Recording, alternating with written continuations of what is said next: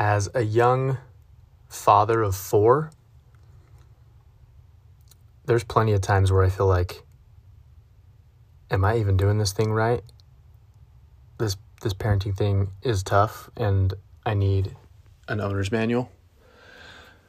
But sometimes there are those moments where it's like a little bit of a payday and you feel pretty good about yourself. I had a fun little moment with my son this week, and I'm going to share the story with you on today's podcast. Talk to you after the intro.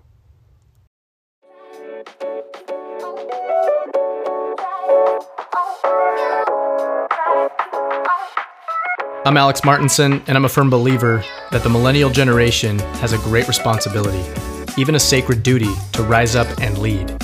The future of the United States and even the world is largely in the hands of the millennials. I believe true leadership begins first with becoming a powerful leader of our own personal life. The purpose of this podcast is to help us work together to do just that. Thanks for listening. I hope you enjoy.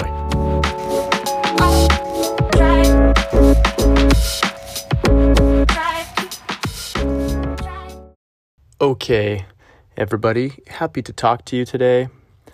So the other night, we're cleaning up at the end of the day, and I'm doing the dishes, helping pick up in the kitchen, and my son Crew really wanted to play a game. He wanted to play a video game.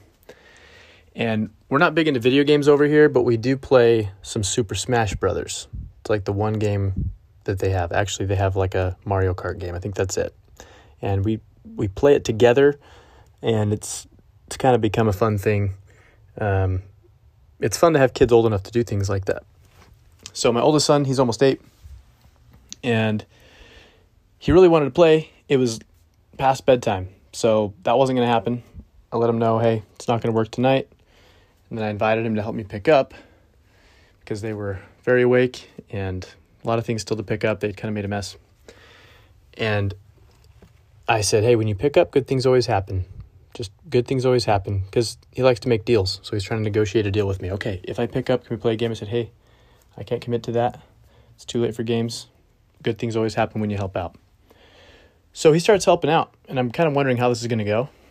And sure enough, when we're all done, he's like, hey, Dad, you said good things would happen.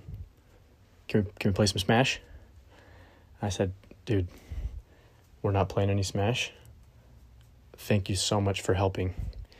And he like instantly went into like almost cry face. And I said, hold on. I said, tell me what's going on. Were you attached? Were you a little bit attached? And I kid you not, he says, you're right. I was attached to an expectation. Oh man. I was super happy because I didn't know if this stuff was ever sticking when I would talk to him about this idea of being attached to expectations. You know, we're never disappointed because it didn't work out. We're disappointed because our expectation wasn't met. And I believe this so much. I believe that we truly can protect ourselves from disappointment, a lot of our disappointment at least in our life, by learning to detach from expectations, to be intentional about it. So when we find ourselves getting attached to an expectation, which what it sounds like is I need this to happen, we can consciously interrupt that by saying, stop, I'm unattached. I'm okay either way. I'm good either way. Everything always works out. I'm good either way. I'm unattached. Even simply saying I'm unattached really helps me feel less attached.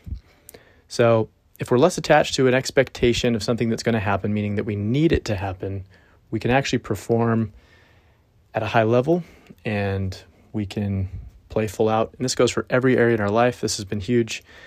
It's been a huge observation for me in my own marriage. It's been an observation for me in business, in sales especially. If you're attached to needing a deal to close, you're not nearly as persuasive, and nobody likes to do business with a sales rep that needs the deal, right? When you go into an interaction like a sales appointment, for example, and you're unattached, you're passionately unattached, meaning you're still going to give it your all. You're there to close a deal. You believe you can close a deal. You're just not in a state of attachment to an expectation. which is what our ego self loves to do. So that's a little story for you today. I hope that added some value. If it did, I'd invite you to share this. The goal is to share as much good as we can out there in the world and hopefully impact at least one life. I love you. Hope you have an amazing day today. I'll talk to you on the next one. Bye-bye.